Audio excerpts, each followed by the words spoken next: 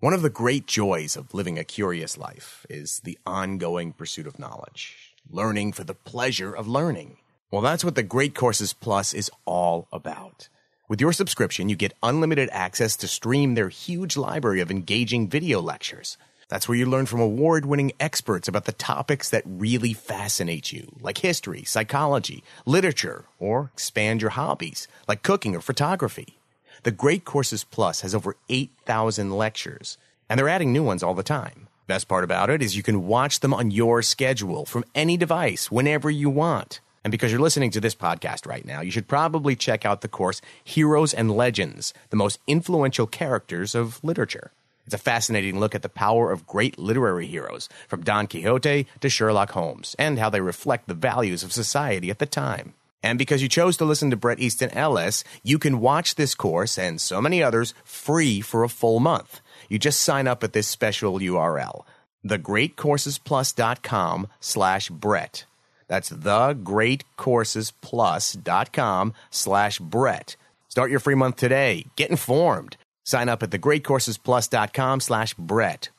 I'm Rob Cisternino, the aptly named Rob Has a Podcast, where we're creating fun, smart conversation around reality TV games like Survivor. And this March, Survivor Game Changers is finally here. Join me weekdays for episode recaps, player interviews, and of course, your feedback. So if you're ready for a game change in your own Survivor experience, download Rob Has a Podcast at podcastone.com on the Podcast One app or subscribe on iTunes.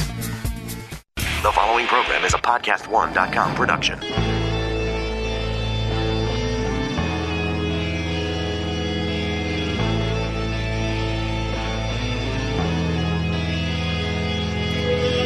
This is our music from the bachelor's den.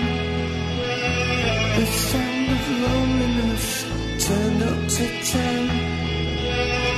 A horror soundtrack from a stagnant waterbed, and it sounds just like this. This is the sound of someone losing the plot, making out that they're okay when they're not. You're gonna like it, but not a lot. And the chorus goes like this. Oh baby,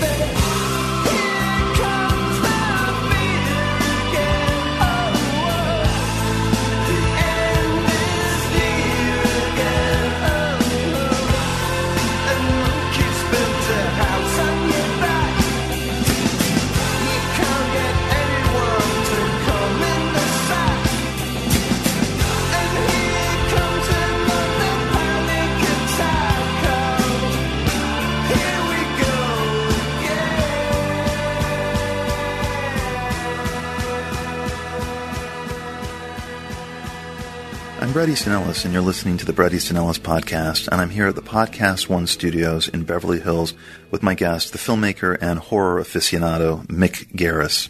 So, the Oscars happened a couple of days ago here in LA, and you will be listening to this podcast a few weeks later. And except for the truly shocking finale with the wrong Best Picture announced, a mortifying showbiz moment, it was mostly business as expected at the 89th Annual Academy Awards.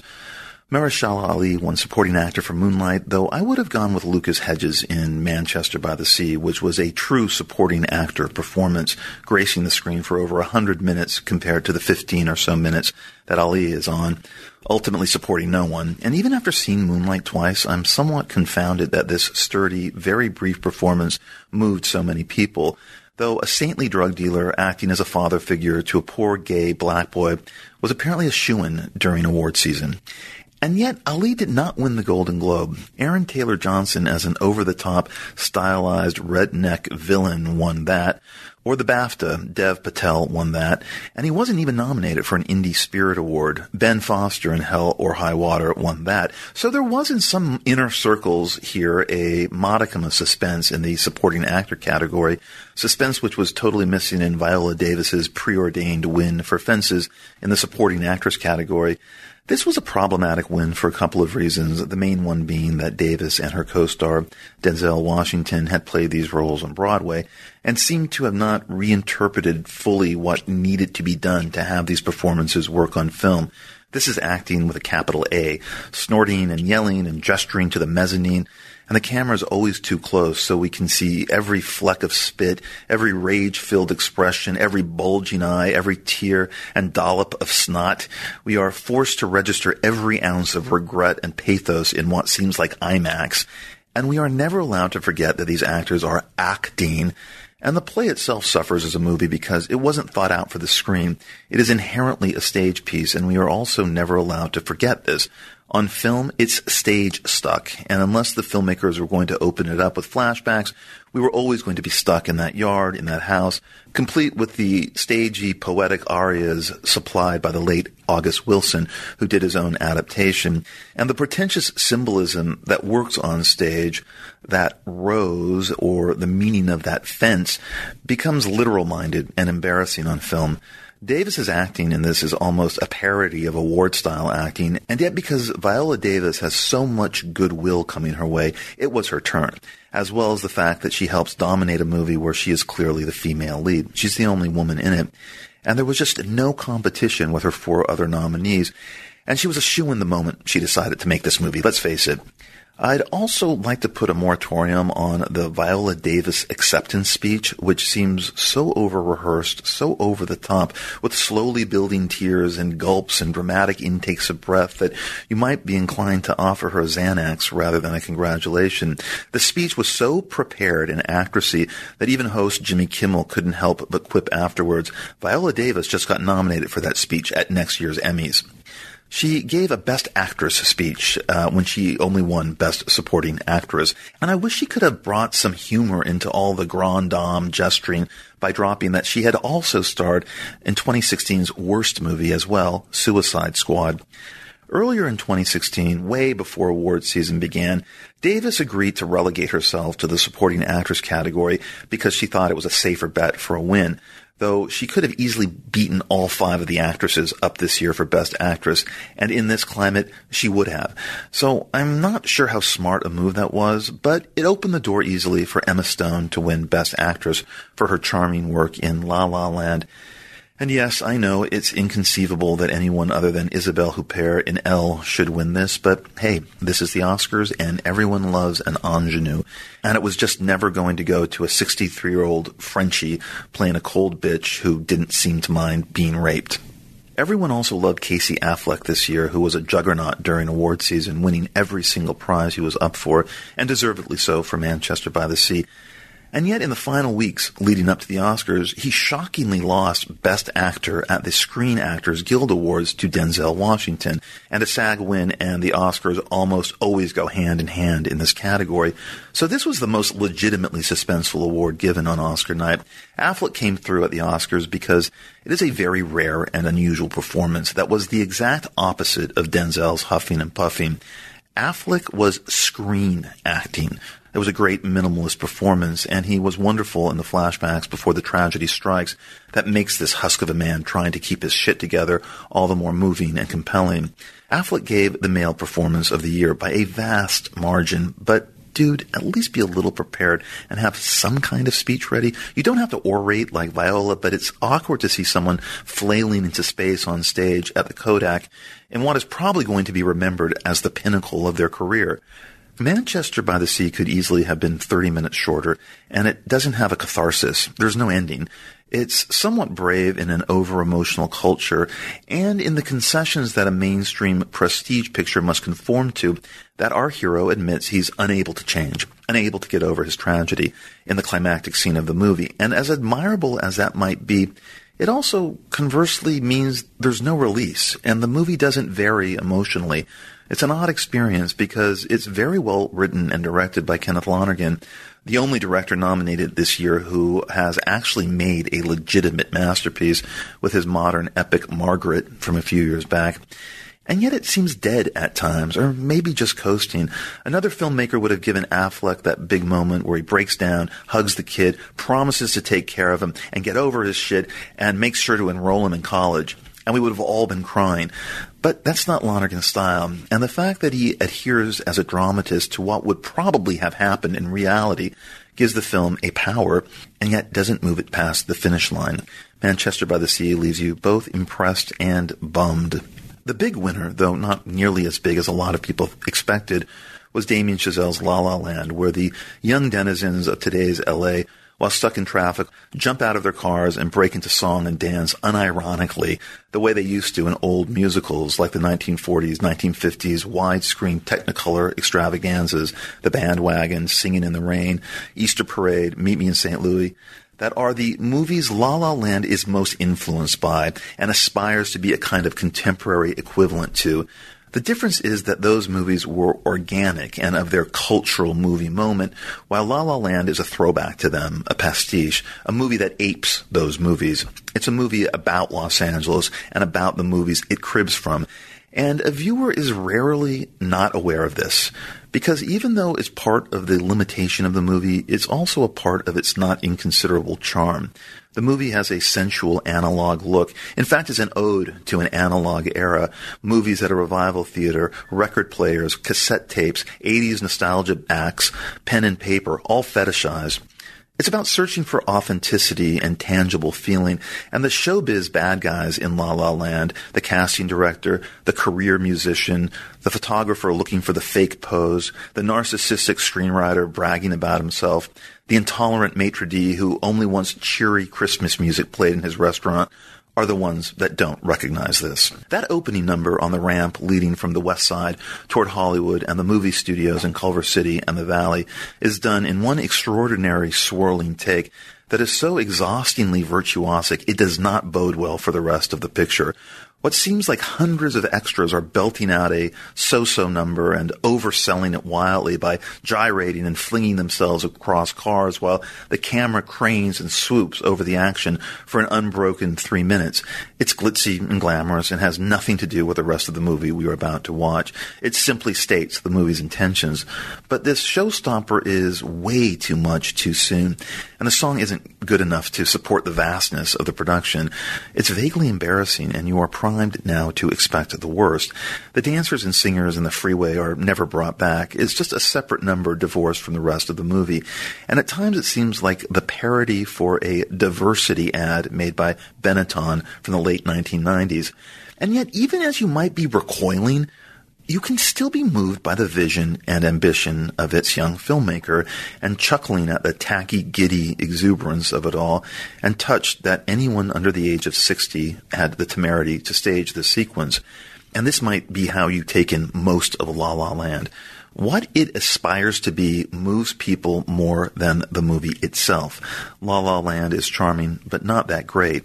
The movie centers on Emma Stone as a young aspiring actress who craves recognition, and Ryan Gosling as a young jazz pianist longing to open his own nightclub who doesn't crave recognition. They're the millennial versions of the Liza Minnelli and Robert De Niro characters in Martin Scorsese's 1977 psychodrama musical New York, New York, made when Scorsese, like Chazelle now, was in his 30s as well. But the resemblance ends there.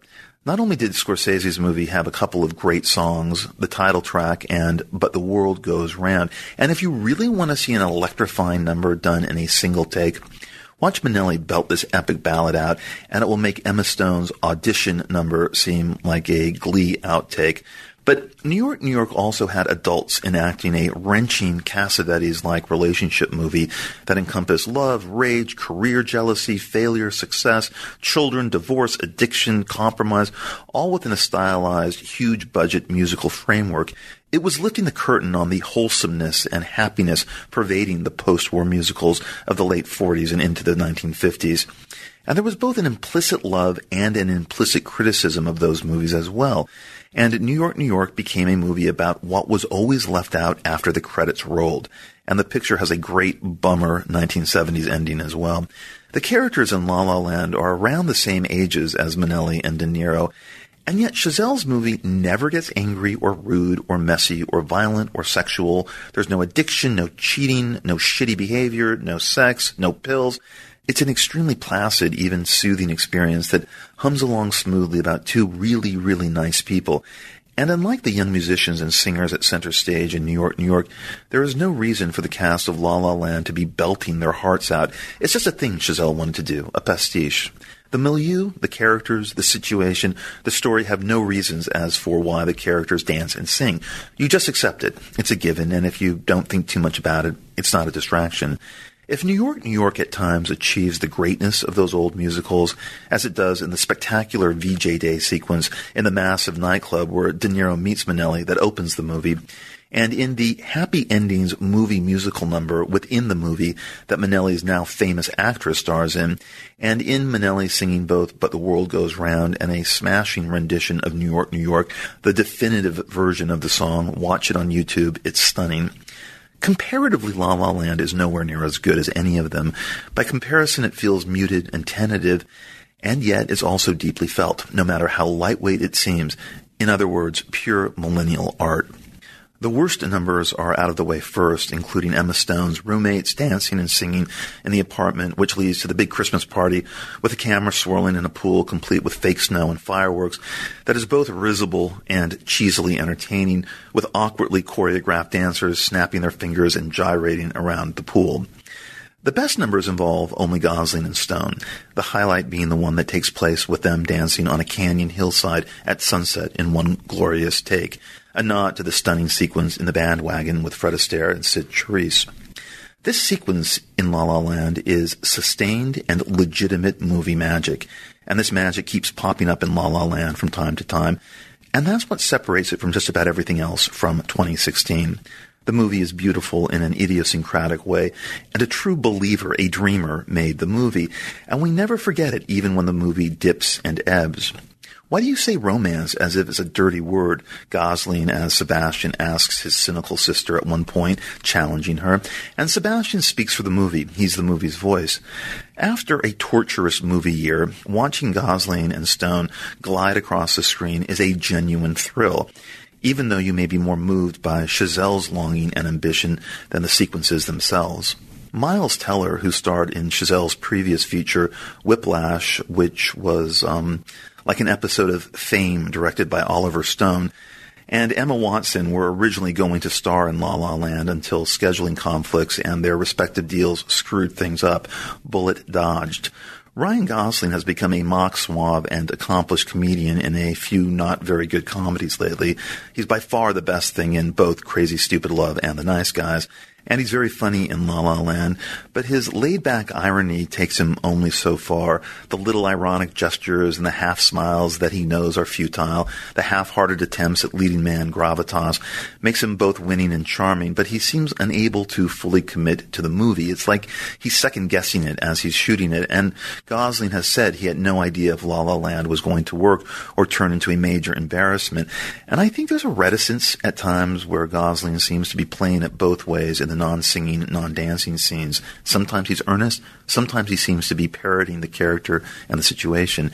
He's effortlessly magical in his musical numbers, a true romantic lead, and he's genuinely funny in the scene where J.K. Simmons fires him from his piano-playing gig at the restaurant, and perhaps even funnier when he reluctantly agrees to give that fashion photographer what he wants. Bite your lip. Yeah, that's it. Bite your lower lip. And of course, Emma Stone's wide-eyed vulnerability is always very touching, and they are the year's most likable movie couple, even though the movie is a trifle and ultimately very little is at stake. The barely there story gets by on visual mood and atmosphere, but the movie itself is dangerously thin. And yet Stone and Gosling sell the well-written casual dialogue, and seeing them wander through a never-ending magic hour in a lonely, anti-modern version of Los Angeles can warm the coldest hearts. And John Legend is good and well cast in his brief role as the career musician who forces Ryan Gosling to see the truth about where jazz is heading. The sad ending that ultimately gives the movie enough weight to let people think they are seeing a major work of art would have been more moving if it had been perhaps from the viewpoint of the emotional actress Emma Stone is playing, thinking about Ryan Gosling and fantasizing about what could have happened when they run into each other 5 years after they break up, because she seemed much more invested and active in their relationship than Gosling ever did. His laid-backness is always charming, but can also be an obstacle towards feeling, and since we don't really see how crazily passionate he is about her, the ending, his fantasy and longing depicted in an epic musical number of what could have been, is not as powerful as it wants to be. You're touched by the collision of fantasy and sad reality, but not devastated, the way you might be at the end of New York, New York, or George Cukor's A Star is Born, or Bob Fosse's Cabaret, or All That Jazz, for example.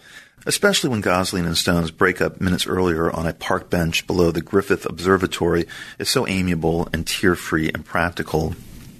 I think part of the reason La La Land was so beloved out here, yes, out here in La La Land itself. It won the Directors Guild Award for Chazelle, and the movie won Best Picture at the Producers Guild as well, and was nominated for a record 14 Oscars while winning 6, including Director and Actress, though picture went to Barry Jenkins' Moonlight.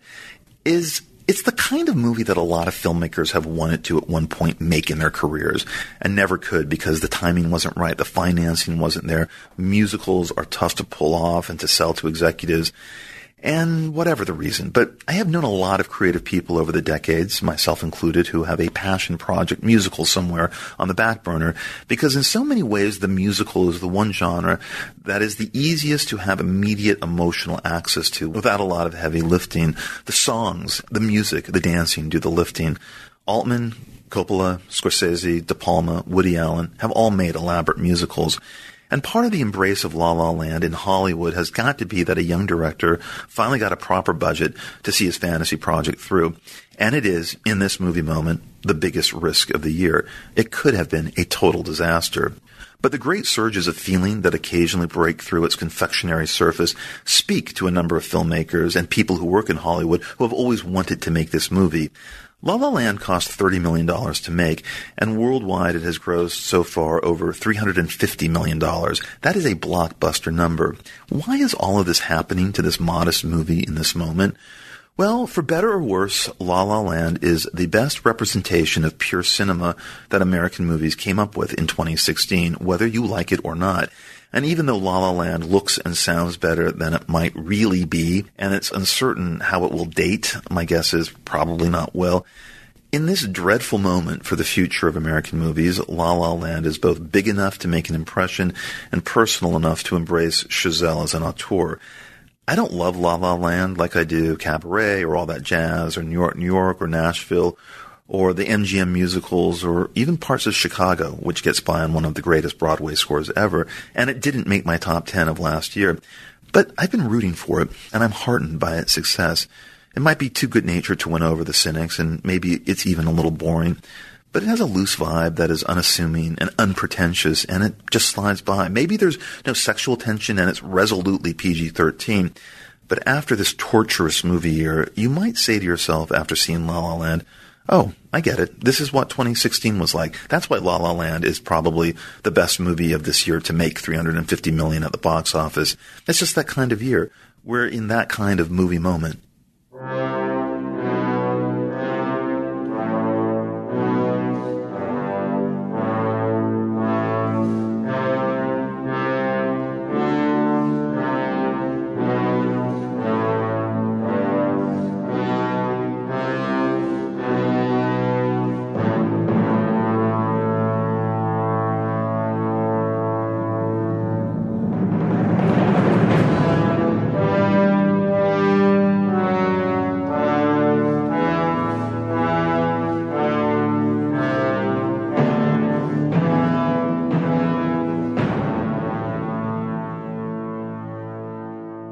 In writer-director Jordan Peele's hip new horror movie Get Out, about black paranoia in the white world, ideology is seamlessly interwoven with genre aesthetics.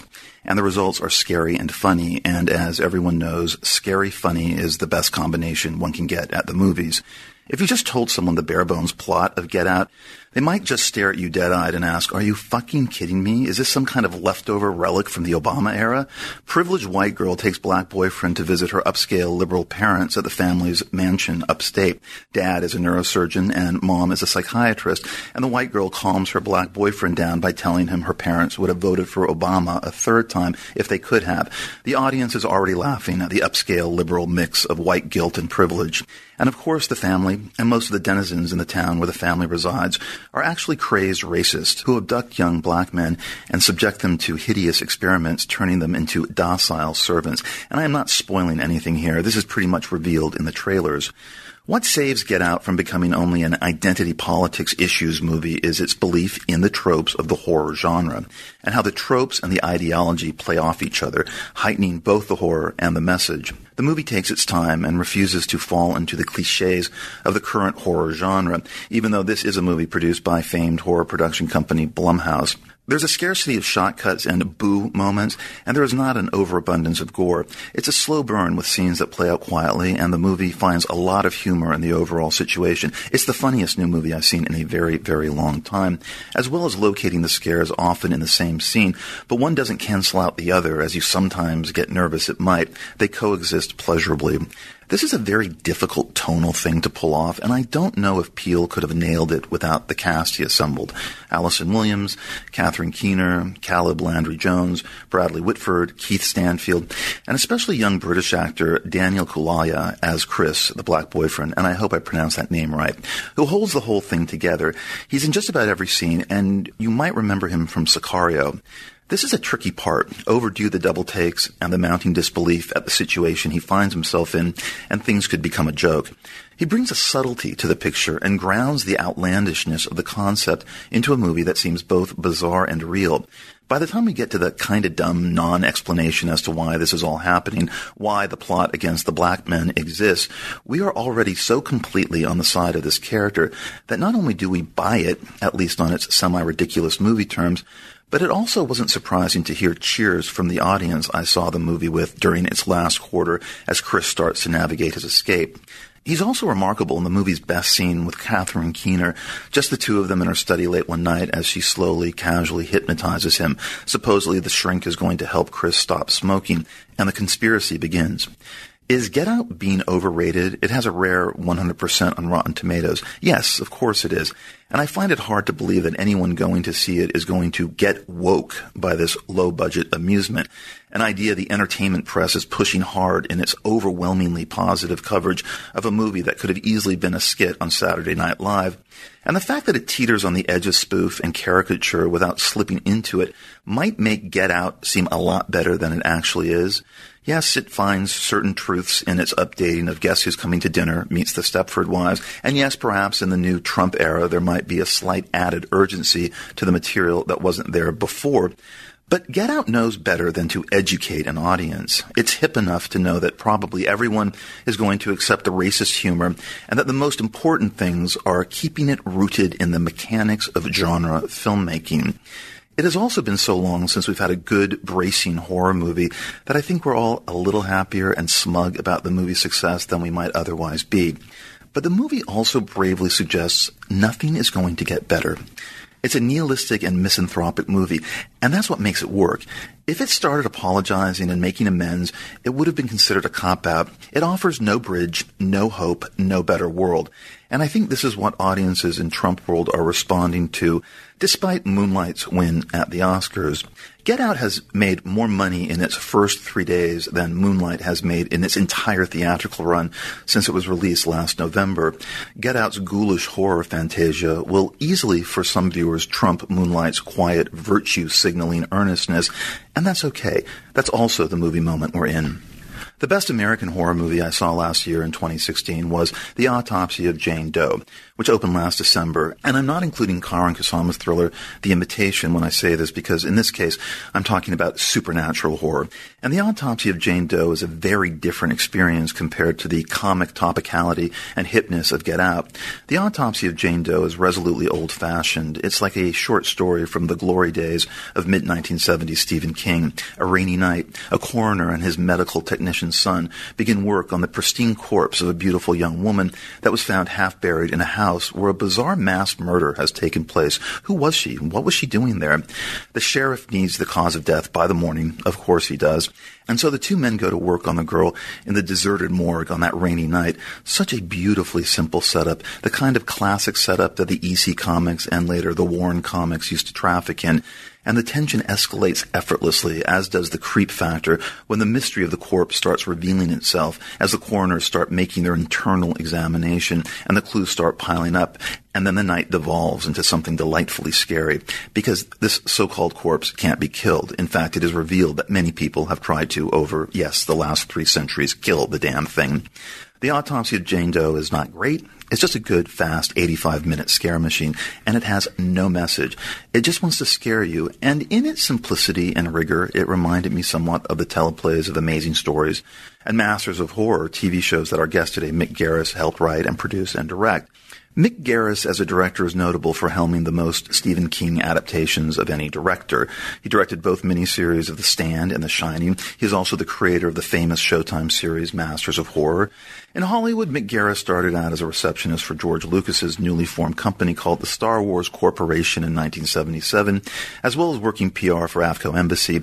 And this leads to a show Garris creates and hosts for the pay cable channel, the Z Channel, which was available here in LA from the early 70s on, and where he interviewed pretty much everyone from John Landis to Steven Spielberg to John Carpenter and many others. And then Garris started shooting behind-the-scenes making-of docs for everything from David Cronenberg's Scanners to Joe Dante's The Howling to John Carpenter's The Fog and The Thing, and later Gremlins and The Goonies. And this ultimately led to Steven Spielberg hiring Garris to be one of the writers as well as the story editor on Spielberg's anthology series Amazing Stories in 1985. And Garris also co-wrote scripts for HBO's anthology horror series Tales from the Crypt.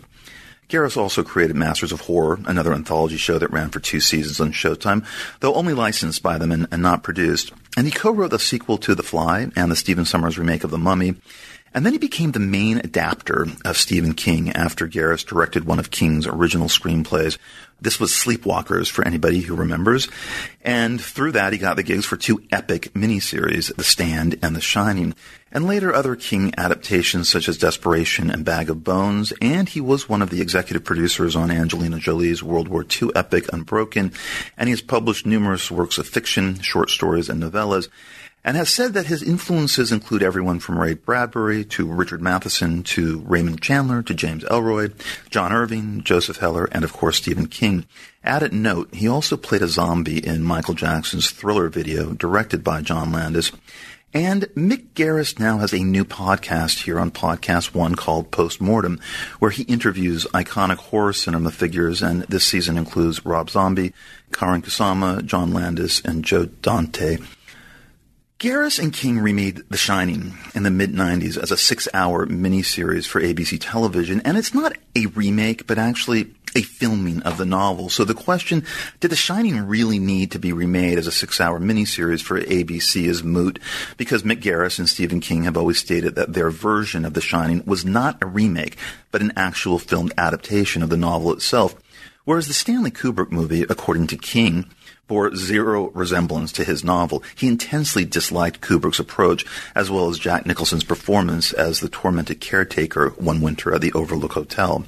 The Shining was Kubrick's radical rethinking and alteration of the King novel from 1977, and Kubrick was drawn to it for a couple of reasons. Kubrick found it suited his needs as an accompaniment to a few of his main themes, the timelessness of evil, man as a murderer throughout eternity. But also Barry Lyndon, his masterpiece from 1975, had been a commercial disappointment, and Kubrick was hungry for a hit for Warner Brothers, and King was well on his way to becoming a huge best-selling writer. Kubrick might have loved animals and his daughters, but he was an amused nihilist, a very different temperament from King's humanism. Jack Torrance in King's novels a much more tragic, likable man. And yet in some ways, the Kubrick approach is beneficial. The hotel itself, at one time the most expensive set ever built, is spectacular and unforgettable, and visually is a stunning movie. But I have seen The Shining numerous times, and it always strikes me as a problem movie.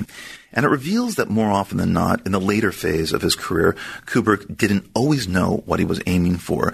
2001 and Barry Lyndon might not be examples of this, but A Clockwork Orange, The Shining, definitely Full Metal Jacket, and Eyes Wide Shut are examples of this. Despite all the arduous planning, Kubrick had a somewhat organic approach to shooting a movie, and that's putting it lightly. Kubrick's famous planning is being debunked more often than not now, with many people saying they're not sure Kubrick even knew what he wanted on a set. And isn't that the reason a director does 80 to 100 takes of each scene, spends an actual year shooting the movie, and cares so little about continuity errors? There is a car visible in Barry Lyndon, for God's sake, traveling above a road behind Ryan O'Neal's head during a duel. And maybe Kubrick would ultimately try and find the movie in the editing room without fully knowing what he was looking for. He released at least 4 separate cuts of The Shining, 2 different cuts in America and 2 different cuts in Europe. Is it comedy or horror? Is it serious war movie or farce?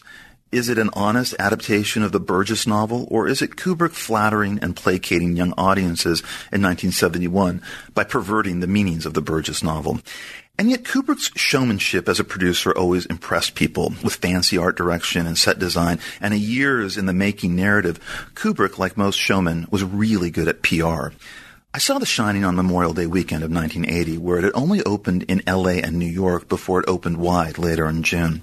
I went to the 10 a.m. showing at the Village Theater in Westwood, and the theater was crowded but not packed. Though when I walked out of the theater after the movie was over at 12:30, there were massive crowds in Westwood and a line snaking twice around the block to get into the 1 o'clock show. I had read The Shining many times as a 13-year-old and was fascinated by it. I'll never forget the shock I felt when I came to the scene at the end of one chapter where we realized, yes, red rum is murder backwards. The topiary animals terrified me, and the setting as well as the family dynamic was entrancing. So I had been following the making of The Shining for a couple of years before it was released with considerable excitement. People forget this now, but it was one of the most expensive American pictures ever produced up until that point, and principal photography lasted for a year, and there was a ton of gossip and fascination about this project in the late 70s. I don't think there's ever been a movie in my lifetime that I felt such anticipation in seeing, and no one knew what it looked like. The trailer was a glorious piece of minimalism that had been running in theaters since December of 1979. The elevator banks and that tidal wave of blood, just that one shot, that's it, with the credits rolling over. There were no scenes available before that opening in May of 1980, just screenshots and magazine stories about the film. And gauging from those stills, the movie looked epic and terrifying. And yet, the movie was a primal disappointment. Not terrible at all, and certainly quite beautiful, but all the juice of the story had been drained, and we were left with a stately paced epic with very few scares and just about all of the exciting set pieces in the novel excised. The soon-to-be famous Steadicam shots looked amazing on that massive screen in the village, and there were great things in it, but it more often seemed lifeless and cold, and the humor in Jack Nicholson's performance seemed disconnected from the situation. The movie seemed both campy and solemn to me, a terrible combo. I watched it a number of other times that summer, increasingly fascinated by it, as I still am, but never convinced. Today I watch parts of it whenever I run across it. The pacing doesn't seem so glacial now, and the pain of the marriage as well as the self-seriousness of Jack Torrance, the writer, seems funny at 52. And there are sequences that are masterful, especially the staircase sequence with Shelley Duvall swinging the bat after finding the all work and no play makes Jack a dull boy manuscript, a genuinely terrifying moment both then and now. But the disappointment of The Shining has never left me, and I'm reminded of that initial viewing, one of the key movie-going experiences of my life, every time I watch it. The Stephen King novel was magical, or at least I considered it that at 13 and 14 and 15. The Stanley Kubrick movie was cold and adult and cryptic. The movie was considered a disappointment that summer, even though it did okay at the box office, but it took years for the reputation it has now to solidify. And I'm not sure about that reputation. Sometimes I have my doubts. Added note, Shelley Duvall never made another movie again because she was so traumatized by Kubrick and the length of the shoot. So Mick, before we get into why Stephen King disliked it and what his main problems with it were, as well as yours, what did you like about Stanley Kubrick's The Shining? Well, the cinematic elements of it are incredible and undeniably beautiful. Yes. But when it came out, I saw it the Tuesday or Wednesday night before it opened at a screening at Warner Brothers. And like you, it was the most anticipated movie of my life. Yeah. I loved that book with a passion. Mm-hmm.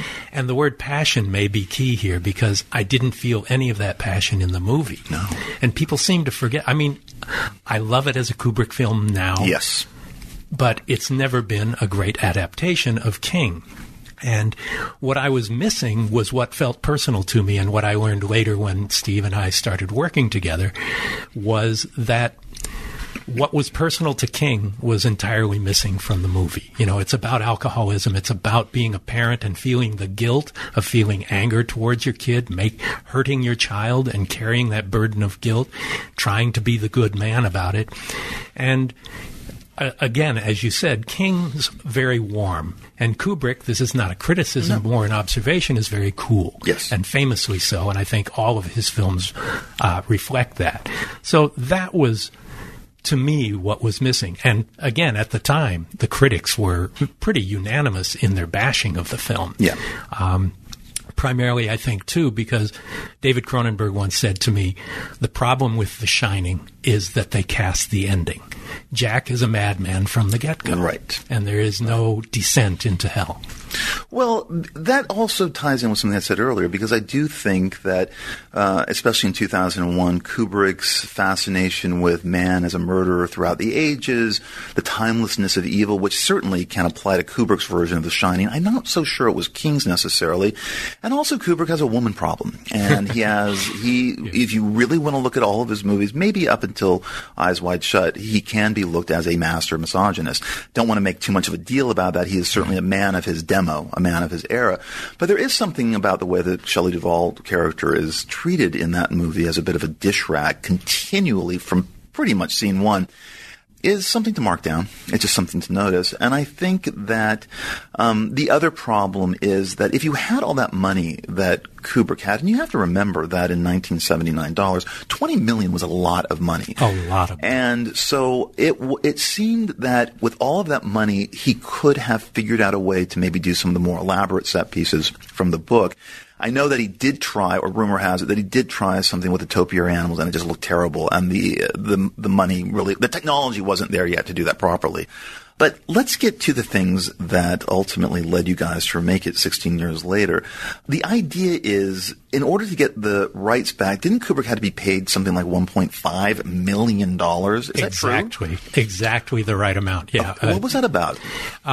He owned the rights to the book. Right, okay. Warner Brothers did not own it. Kubrick owned it, and he was the producer as well as the director and co-writer of the film.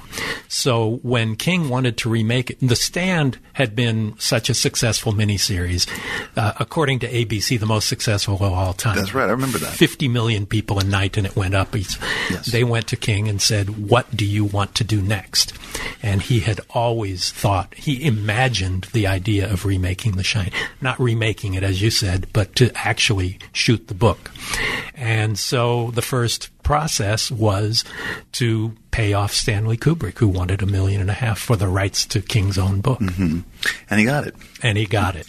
King wrote the script for the minis for The Shining. Yeah. And it's going to go no matter what. I think Rebecca De Mornay was playing Wendy. But you did have trouble ultimately casting Jack Torrance, the Jack Nicholson role. And I guess with, understandably so, but who did you go to and who said, I'm not going to do this? Is there anyone that you remember particularly? The very first one, because I'd worked with Gary Sinise on The Stand, and he was so terrific in that. He would have been fabulous as Jack Torrance. He would have been an amazing choice, and he's the first person I talked to, but unofficially, I said, would you be interested in playing Jack Torrance? And the very first thing he said, and I'd never even considered it in my naivete, was, I think I'd have a problem stepping into Jack's shoes, meaning Nicholson.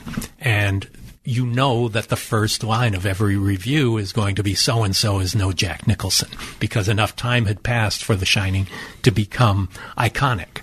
And everybody thought of it as a classic, and Nicholson's performance as a classic. So Gary was the first one. And then there were offers all over the place. We talked to mainly British actors were the most interested and interesting. And we had actually gone with one. Basically, he never, after agreeing to do the part, never showed up, never responded. We kept trying to talk to his agent. So 3 days before shooting was to begin, we read Steven Weber. Mm-hmm. And Rebecca had been cast. Steve had met her at the TCA's, the Television Critics Association fest in Pasadena when we put out The Stand. And he said, I've got something for you. And this 3 years later, he offered her the part. So she was cast before anybody. Right. So she came in and read with Steven Weber. Fortunately, I had never seen Wings, which I don't know if it's a good or bad show, Right. but I would have thought of Weber as a comedian, as a comic actor. Right. And I couldn't imagine him as Jack Torrance. I'd never seen it. I'd seen other work he'd done. He came in and read for King and me, the casting director, with Rebecca, and blew us away. And it was phenomenal for me. And I think he did an amazing job in this, especially because I didn't know he was acting in a sitcom I'd never seen. What were the King adaptations when you look back on all of them? And not just the ones you did, but the ones overall. And there have been so many. I mean, most of the stuff has been adapted. Though, at least once or twice. Yeah. But has The Talisman ever been adapted, the Peter Straub-King collaboration? I actually wrote a 4-hour miniseries from The Talisman that I was going to direct. Spielberg's company, Amblin, developed it. It was going to be a feature. At first, they were going to go with my script and turn it into a feature script. Then they got another director involved. So for years, they've been trying to make that as a movie. And the miniseries, the 4-hour script, they said when they saw it, well, with King and Spielberg attached, we can't afford to do it. So they keep trying. I think it's still on track somewhere. I've not been involved in it, but they tried. It never happened. I was thinking about this because I knew you were going to be on about the best cinematic adaptations of King. And as we said, there's been so many. Personally, I still think that maybe Brian De Palma's Carrie might be the best cinematic adaptation just because there seemed to be such a cinematic point of view to it. It was as much a King book as it was a De Palma movie. And for some reason with that story, letting that auteur get into the pop trash myth of the Carrie White story, it just seemed to go together quite perfectly. Oh, it gelled. Everything gelled on that. And that's the first King novel to be published. Right. And the movie made the novel successful. It didn't happen the other way around. And I think it's a great meeting of minds there. I think De Palma and King in that case were spectacularly well matched. And nobody'd ever seen a movie like Carrie before. They'd seen teen horror movies, but never something that it was like a grown-up view of what life was like at that age.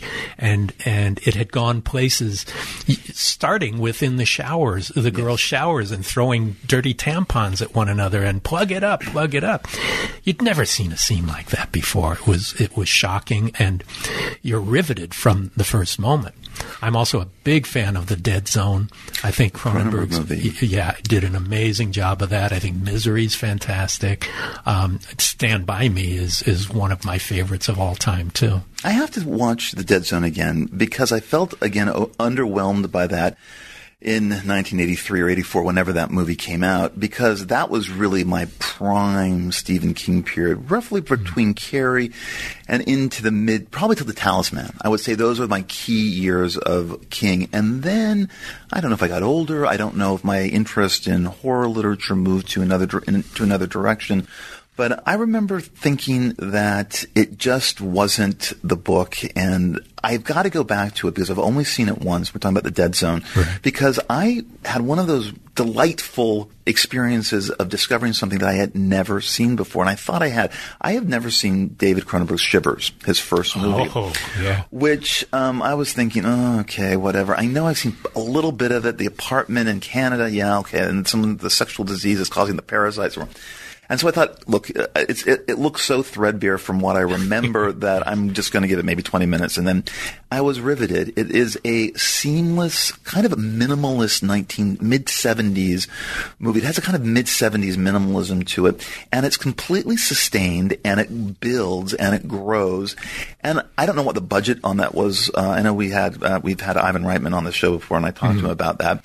I think it was about $500,000. Well, that's not insubstantial, is it? In 70s, no, and it looks that budget. But it looks that budget, and it looks good. I can't explain it. There's something. It was amazing that Cronenberg already had the style set down, and that it was so assured for a first feature that it's just one of those rare things that happens when there's another one that I want to talk about coming up that is the complete opposite of my my response to Shivers. But I also want to ask you something about The Shining. Rodney Asher made a documentary about The Shining that I thought was fascinating. Not a lot of people have seen it, but it's called Room 237, which refers to the room where Jack Nicholson meets one of the ghosts of the Overlook, and where Danny is supposedly attacked by the ghost, though it might have been Jack himself. Asher interviews a number of people about their reactions and their relationship with The Shining, and so we have a few different movies that are being discussed, along with a wide array of footage from the movie, defending their interpretations. One thinks it's about the genocide of Native Americans. One thinks it's about Kubrick's apology for helping fake the moon landing, and one thinks it's about the Holocaust and about a failed film project for Kubrick that never got made called the Aryan Papers, et cetera, et cetera. But what the movie really, and I know people who've seen it, and they take it literally, and they think it's like, why would I watch this movie? This is ridiculous. The Shining is not about any of these things. But what the movie really is about is how we interpret, how we all watch movies differently, and that we interpret and respond to them through our lens of experience. I mean, the individual's lens and not the lens of the mass audience. Asher, the filmmaker, doesn't believe in these theories, but he does believe that we all have individual responses based on our personal beliefs about movies. And there are just things in this doc that deconstruct The Shining in kind of amazing ways that, as a fan of, a semi-fan of the novel and of your adaptation and the Kubrick movie, I don't know, have you seen Room 237? I have, and Rodney and I were on a panel together at the Stanley Hotel where I shot The Shining and where King wrote the original book, where he conceived the original book and based it on. And so what do you think about this movie? I thought it was fascinating. I mean, it was loony. Yes. And so entertaining. And a lot of the examples that these people give to support their theories about what the movie was about were like, hey, I have to think about that a little bit, from the carpet, the mysterious window, the magical window, or was it the magical wall? Something. And the Calumet thing. The Minotaur, which goes back to Stanley Kubrick's first movie, was released by Minotaur Productions. It was like, oh, okay, that's... And the sweater that Danny wears. With the Apollo thing on it. Yeah. But some of it was interesting. There was that sequence in Room 237 where someone draws out what the Overlook would have looked like if it actually existed. And that there couldn't be windows there, walls there. Ullman's office would not have had that, I guess, window in it. Right. And the window is like, in the Kubrick movie, like so many of the windows, it's blotted out with white, and you really don't know. There's no scenery behind it or whatever. So I don't know. I look back at the movie and I think it's Well, the movie is incredibly entertaining, and it makes you think about each of these points of view and understand there's a reason why people see through their own filter what they want to see. And then there are things like, well, I wonder why he did that. When the layout of the hotel, for example, if you're shooting it on a sound stage, you want to blow out the windows so that you don't see what's not out there. It's one technique of shooting it. And, did he really think about what it would be or what's best for the scene and what looks best? I want to get back just a little bit more on Stephen King and The Shining, and the disconnect between Stephen King's The Shining and Stanley Kubrick's The Shining. And again, we both talked about that earlier, that it has to do with vastly different artistic temperaments. But you and King seem to be a much better match, and the movie is it makes a lot more sense on an emotional level rather than the Kubrick movie, which seems, as I said, very cryptic, very adult, very cold, very much about a man who has lost everything and is kind of a shell, which Kubrick during that period, whether it was Alex in A Clockwork Orange or, Redmond Barry and Barry Lyndon, was very interested in that kind of protagonist. And I think optimism right now, especially at my age, is very healthy, and that you as you get older, it's maybe the only way to kind of roll. And I detect very little pessimism in King, very little pessimism with you as a person or as an artist. You're genuine, and I think you guys both want to give pleasure. The bleakness of Kubrick's vision, as I said earlier, often hardens into nihilism. And his disdain for mankind is evident in everything from Dr. Strangelove to 2001 to A Clockwork Orange to Barry Lyndon to The Shining and into Full Metal Jacket. And I think he seems to have moved somewhat away from that in the last movie of his career, the Dream movie, Eyes Wide Shut. But still, a career that is marked by pessimism about men and that they're failures and that their inability to connect. Stephen King isn't, and you aren't either. In the ending of the novel, The Shining, Halloran and Wendy get married. Yes, Scatman Crothers and Shelley Duvall would have tied the knot if Kubrick had followed the book to its end. But it does, this idea of talking about this does bring up, for me at least, this idea, this aesthetic that I have somewhat embraced, that pessimism and horror go hand in hand. Maybe that's a little too simplistic, but certainly Rob Zombie, John Carpenter, Cronenberg, not known for their humanity necessarily. Well, it's also a freedom that you're not offered in other genre. You know, you can tell a horror tale that does not end happily, and it can still be successful in reaching its audience, whether it's artistically or commercially. That is not really offered in other genre.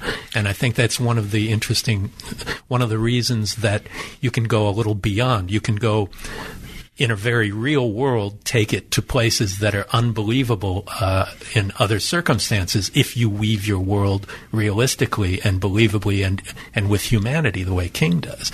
I also think there's sort of a classism to it as well, in that King is very much from a working class background, as I am, and that struggle that he had, and he really was up against it. Before he sold Carrie, I mean, he was working in a laundry. He was just doing less than minimum wage work for a long time, really trying to make it. And I think that's also a part of where that humanity comes from, too. You know, he was raised by a single mother, as I was, and, you know, in very, not very comfortable financial circumstances. And I think there is that fight for a happy ending, whether it does end happily or not, that's kind of in a battle with the artistic freedom to be able to not have a happy ending.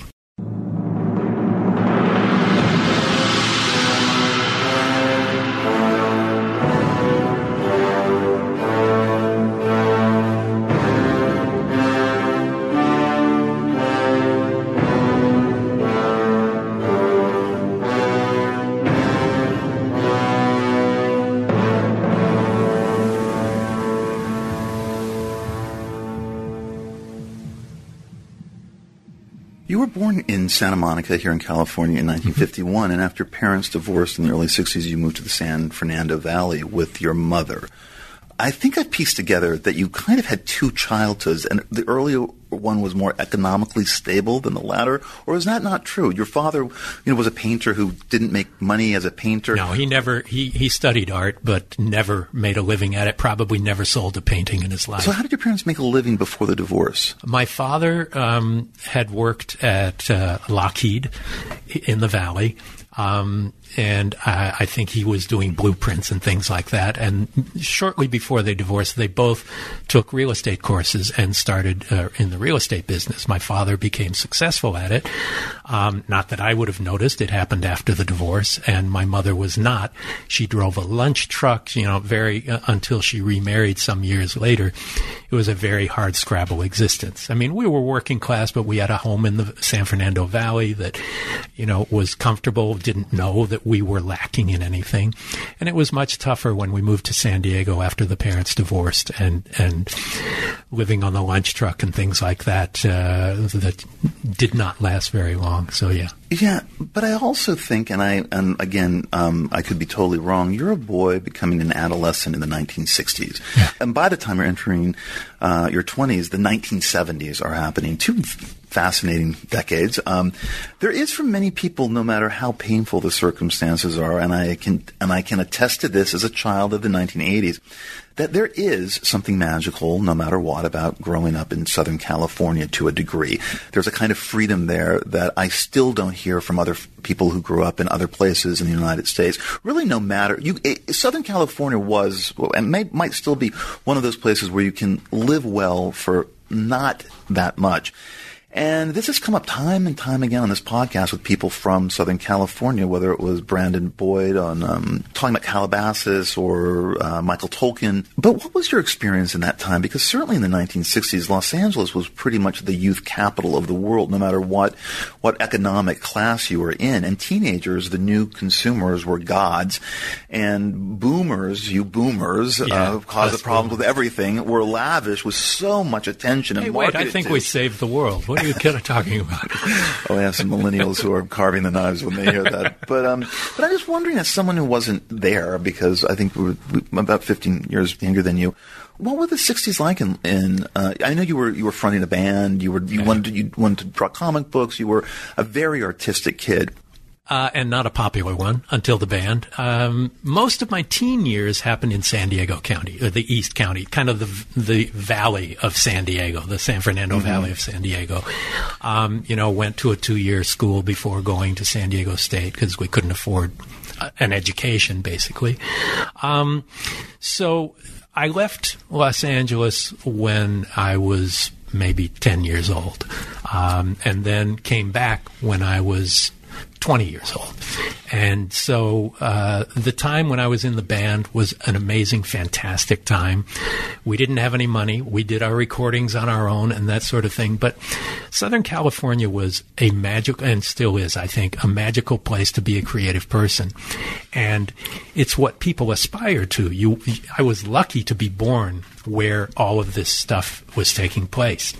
Nobody in my family was in the movie business or television business or made any living in the arts, any of that sort of thing. My grandmother actually made dresses for Gail Storm and other people from the 50s when she was working for a dress designer. But there was no connection to that. So I never imagined it would be possible to do these things that I dreamed about when I was reading Famous Monsters magazine in the 60s, the early 60s, when I was truly a boy.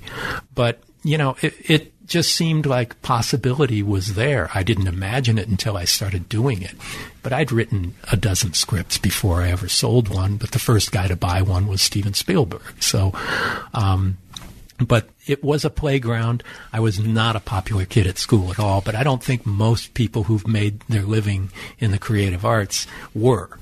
And I think that may have been a motivating factor is, that reach for having a voice worth listening to or a reach for popularity that you did never experience at that time. Ileana Douglas, as well as the critic Owen Gleiberman on this podcast, we're all roughly around the same age, talked about the importance in their young movie-going lives of the drive-in theater as a lasting influence on their movie-going lives. And you left LA proper about 10 years old. And they were probably, for them as well as myself, my first introduction to movies. I'm amazed looking back how permissive, as Ileana Douglas and Owen Gleiberman said, about what their parents allowed us to see. Now, I know it was a much more permissive movie era for us when we were coming of age, but I think that you said at one point that you had seen Psycho at a drive-in. Yeah. And that, to me, now seems like a pretty permissive thing. You must have been 10 or 11 when that movie was out. Exactly. What kind of impact did that movie have on you? Massive. I mean, I actually wrote a little piece for a tribute to Robert Bloch called Four in the Back, and it was about, in our 1957 Chevy station wagon, going to the Reseda Drive-In, which is where Targets was shot. I remember the Reseda Drive-In, yes. I went there to see it, 4 kids, and I was 10, 11 years old, and, 9 or 10 actually. And, at that time, horror movies were thought of as movies for kids. Right. And so here is this Alfred Hitchcock movie, and Hitchcock had made a name for himself on his TV series. He was the avuncular, very jolly kind of host. He was funny and wry. And so we all went, and it was not what anybody expected, and yet My parents never said, "Oh, we shouldn't have taken the kids there." Right. It was just different. That was what we did. It was a different time. We popped our own popcorn at home and brought our bubble up with us because we couldn't afford to get the stuff from the snack bar. But it was all teasing, the Mrs. Bates, you touch her on the shoulder and then she creaks and turns around and you reveal that dead face of Mother. That we did it to our little sister constantly after that. So who knew 30 years later I would be doing the prequel movie of Psycho 4. I know. But, it had a big impact on me, and seeing it in a drive-in was a very unique and kind of intimate way of seeing it, slightly more intimate than watching it on television in the family living room or something, but still in a way where the family's all together and kind of talking to each other, which you couldn't do in a movie theater, and teasing one another. There was a delight in that shocking horror that I'd not experienced before. I'd always loved the genre even before that as a child, but this was kind of a turning point. It was a new kind of horror I'd not seen before. Well, I was thinking about Psycho because you and I are both one of a number of talking heads in a new movie about the shower scene in Psycho called 7852, which will be released later this year, and that title refers to the number of cuts and setups that Hitchcock wanted for that shower sequence. Now, I was thinking about what would be allowable now in today's post-identity politics PC world. Would that shower scene have been allowable? Would the David Cronenberg masterpiece Dead Ringers be allowable, or a little too misogynist? Would Brian De Palma's elaborate penchant for violence against women be allowable? Would the ending of Night of the Living Dead be allowable or automatically racist? Would Linda Blair be allowed to masturbate with a crucifix in The Exorcist? Would it be allowable to beat the little boy on the altar and about to be shot by Gregory Peck in The Omen, or is that just too much for kids? And there are countless other examples. But that shower scene in Psycho, would the fetishizing of this scene today be allowable in mainstream American movies or not? And why is this shower scene in Psycho the great divide, not really only in American horror films, but also in American cinema in general? It was the one big wall that got broken down for so many reasons. And I'm curious, what did you talk about when you were being interviewed? I don't remember what I don't remember what I was saying. But, it was, I think it became fetishized and iconized, if that's a word, because Hitchcock went out of his way to do it in a different way. He had a dummy built that you could stab and it would spurt blood and do all these things. So it wasn't that you weren't allowed to do that in these movies, but he decided to take an art film approach to it. I think all of those things you mentioned would be allowed in independent film today. Correct. Those were studio movies, right. Studio movies, you could never have a 12-year-old masturbating with a crucifix with blood flying everywhere. Yeah. But I was on the jury in Sitges last October, and there were 30 horror movies to sit through during that. And every kind of whatever you could define as misogynism or just sadism or anything, all bets are off. Right, and even to an extent with the autopsy of Jane Doe, which, is fairly extreme. Yes. And so I think that's why it's so healthy that there is an independent film world, for better or for worse, because the tendency to self-censor in network television, in theatrical movies through a movie studio that have to be so much more chaste in their approach, I think that's an important thing to have. I mean, I don't believe in misogynism. I don't believe in sadism. I don't believe in the rending of children. Right. But I believe in the right for an artist to create that for us. Yes. And so those are important things to have. So I agree with your premise about them not being allowed in mainstream movies, right. But I do think we have the option, especially with all of the delivery forms of entertainment now, to choose those things. Well, I was thinking when I was talking to the Psycho guys, the documentary, was that we'd never seen a murder like that before in American pictures. We had never slowed a movie down and then watched someone get slaughtered in that way. That was really the first time that happened, and it kind of did open the door to that, of murder as mass entertainment in a way. And it really did pave the way for an entire world of where murder and killing Herschel Gordon Lewis, and that was the raison d'etre, was right. The murder. And also just the idea that Psycho really does seem to be a movie that was built around an event that was built around the murder, because really the build up to Psycho, to the shower scene, is really quite remarkable and amazing.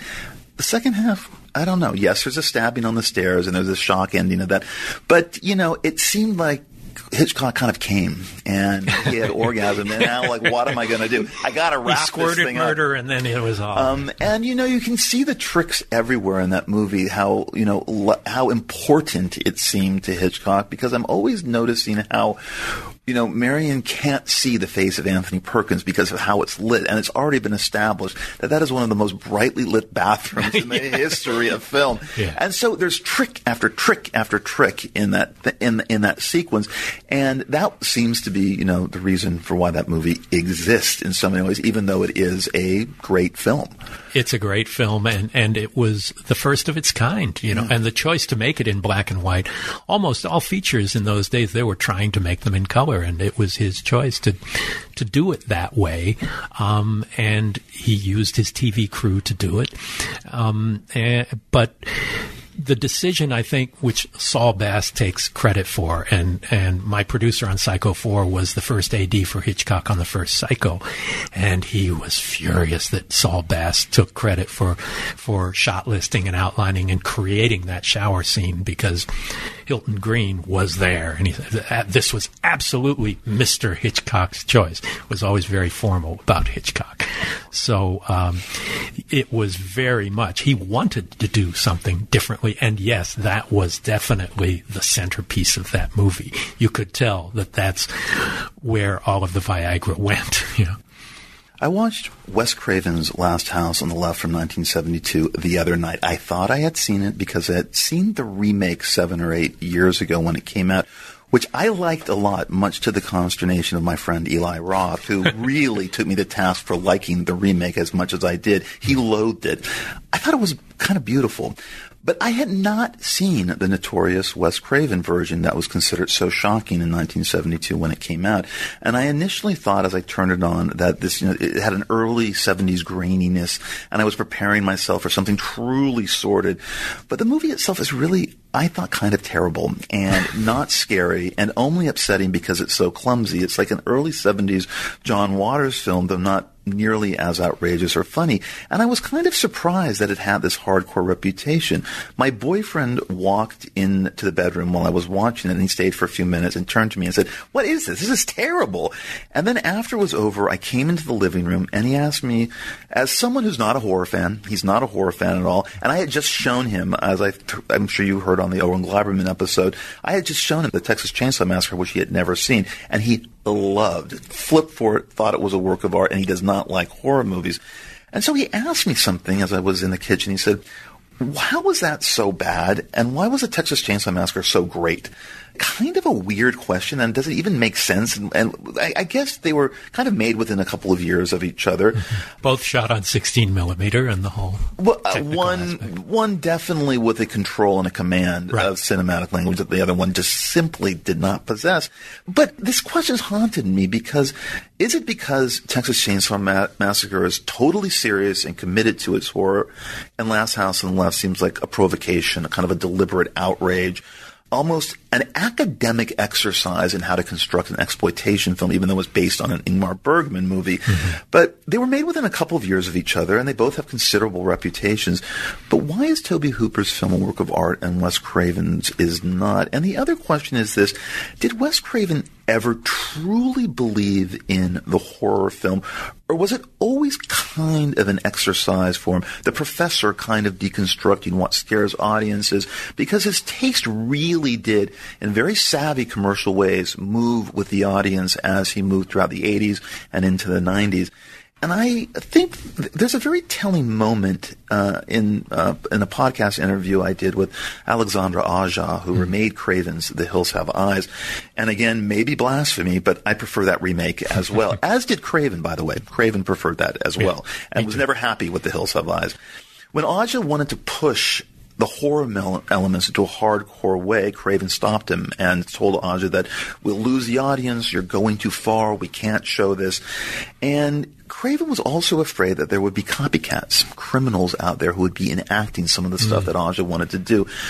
Your thoughts about Craven overall? Well, Wes was a friend, and I think he was a wonderful guy, and I feel like he was locked in horror jail, which a lot of the genre filmmakers, myself included, if you have some success within that genre, you're rarely let out. And then when he made his Meryl Streep movie about violin, it was a disaster. And so, but was it good? It's up the to the viewer. Of whatever?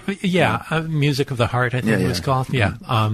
It's a good one of those movies, I guess, but it did not fare well either commercially or critically. Wes was a very talented guy. He was a novelist as well, but he was a teacher. And so I think your point is a really good one, that he was seeing it as working out a way to approach something and to approach an audience. I know he respected everything that he did. It was not a crass or, dare I say, Craven move to do horror films because they're commercial, but it was what he was allowed to do. I think A Nightmare on Elm Street was groundbreaking. Yes. And I think he was a really brilliant man, a really kind man, yes, a very imaginative man who could have done even more wonderful things if he didn't feel like he were in a straitjacket. But I think that's the case with a lot of people. But as to the original Last House on the Left, movies aren't made forever. They're made of and for their time.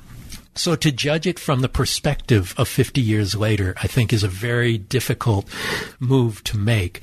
And Chainsaw has withstood the path of time because it's great on so many levels. You have a heroine that you can identify with, and you think you're seeing, just the title alone is so horrifying. You're afraid of what you can see. Then it starts out and it's this beautifully shot but grainy 16mm blow up that every shot is composed so beautifully you don't recognize any of the faces in this movie.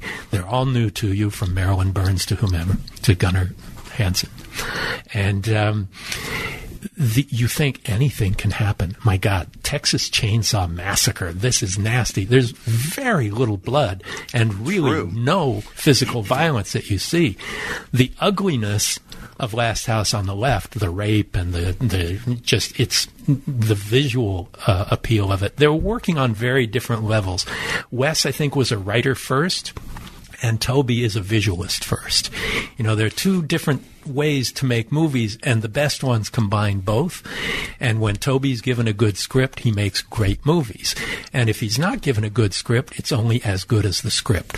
Whereas Wes would approach things more from a storytelling attitude and not quite so much in visually imagining how he could, in a surreal or super real sense, illustrate it cinematically. The language of cinema was simpler for Wes than it was. And yet, something like Nightmare on Elm Street was this vastly original thing, but you're not thinking about the composition of shots and the build of tension in the way that Tobe Hooper would, who, you know, he did two of the Masters of Horror, Tobe did.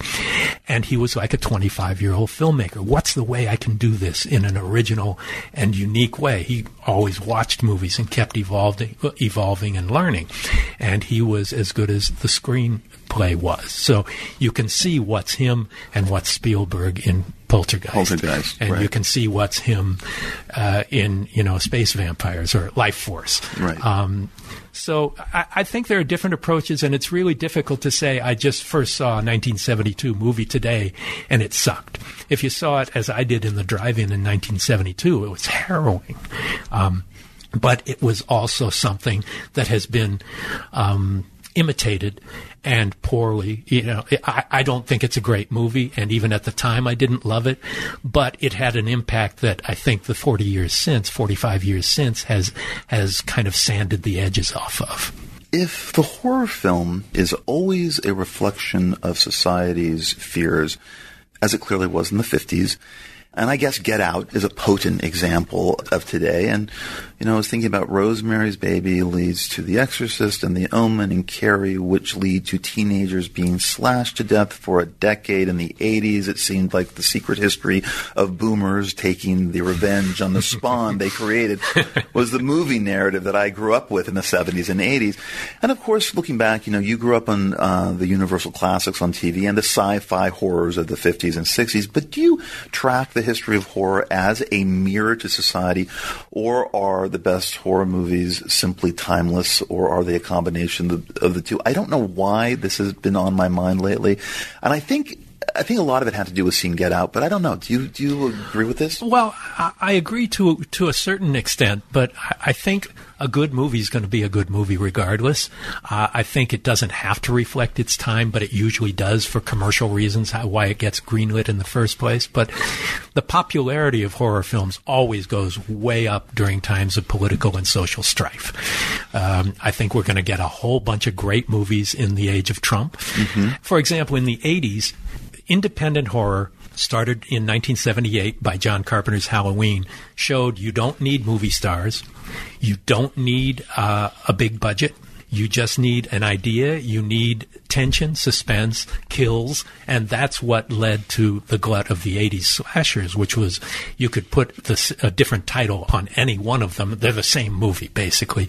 So I don't think that was so much a reflection of a political or social upheaval or unrest so much as we can make movies cheaply and people will always come and we can make money off of it. If it makes $3 million on a $200,000 investment, we are rich.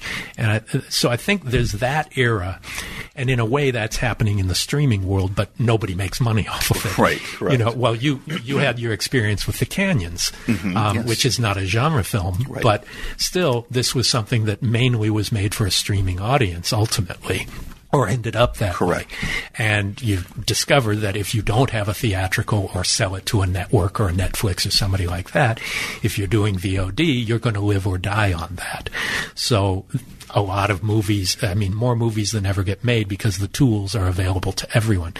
And so that, I think, is as much a motivating factor as your premise, that people have the tools and everybody can make it, and maybe you get It Follows, which becomes a huge success with no names, but with a canny ad campaign and attention. There's a director who had a very developed style with his first movie, yes. And it stood out.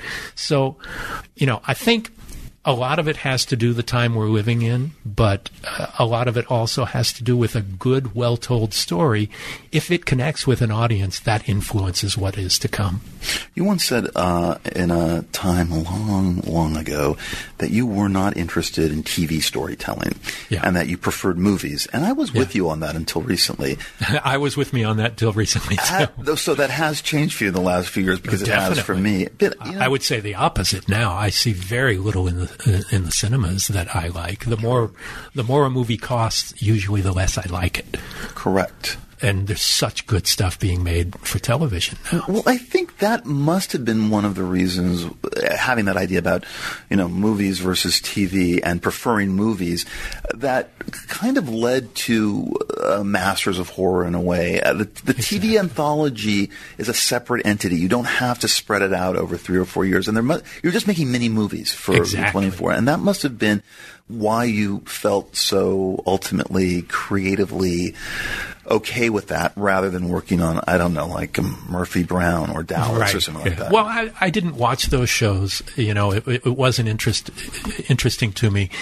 I always preferred anthologies because it was a mini movie. In the case of Masters of Horror, the most creatively rewarding experience of my life, yes. And many of the other filmmakers, because not only was it an anthology, but unlike Twilight Zone or Tales from the Crypt, each of them had its own personality. The intent was to bring in a great filmmaker, a recognized filmmaker within the genre. Say, we don't have much time, we don't have much money, but this is your movie, and you have complete creative control. And it worked. And that's what made Masters of Horror. If you liked it, that's why.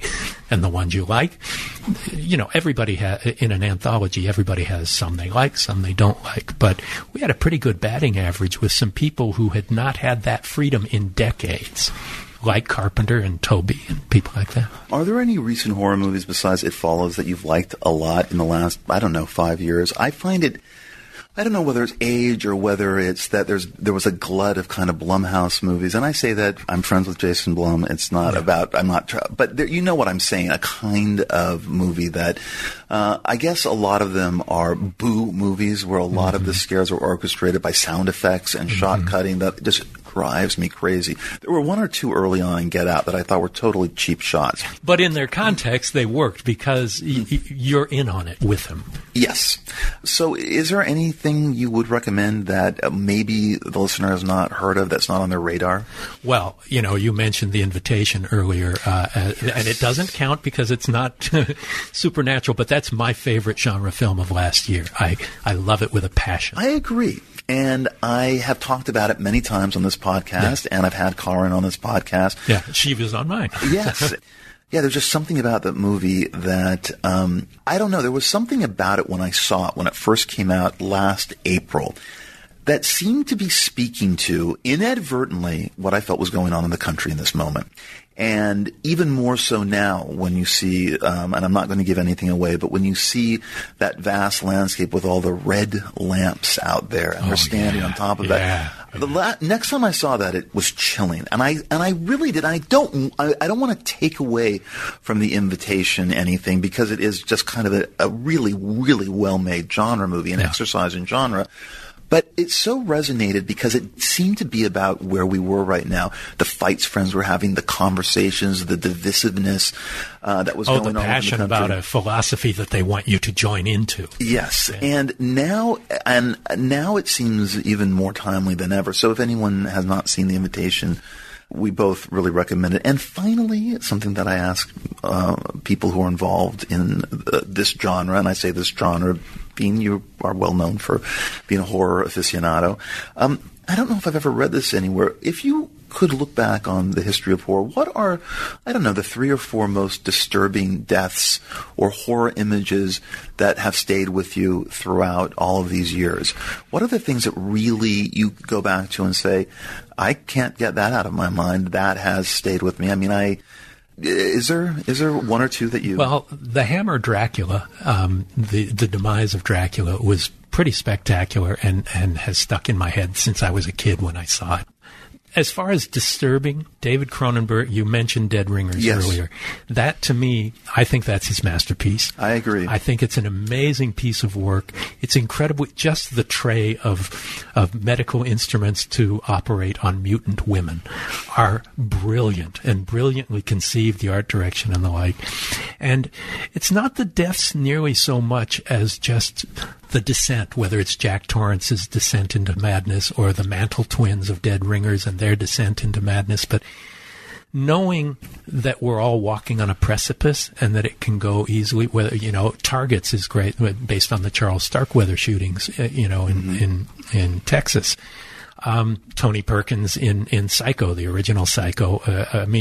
When it happens, when real people or people you believe are real, they provide me much more to be afraid of than monsters or supernatural. I'm not much afraid of the supernatural, although I love it when you convince me, as The Exorcist or The Omen did, or even, Jane Doe, I think, is an excellent example of the supernatural in a hypernatural situation. And it's not the deaths so much as the accoutrements around it, but the people behind them.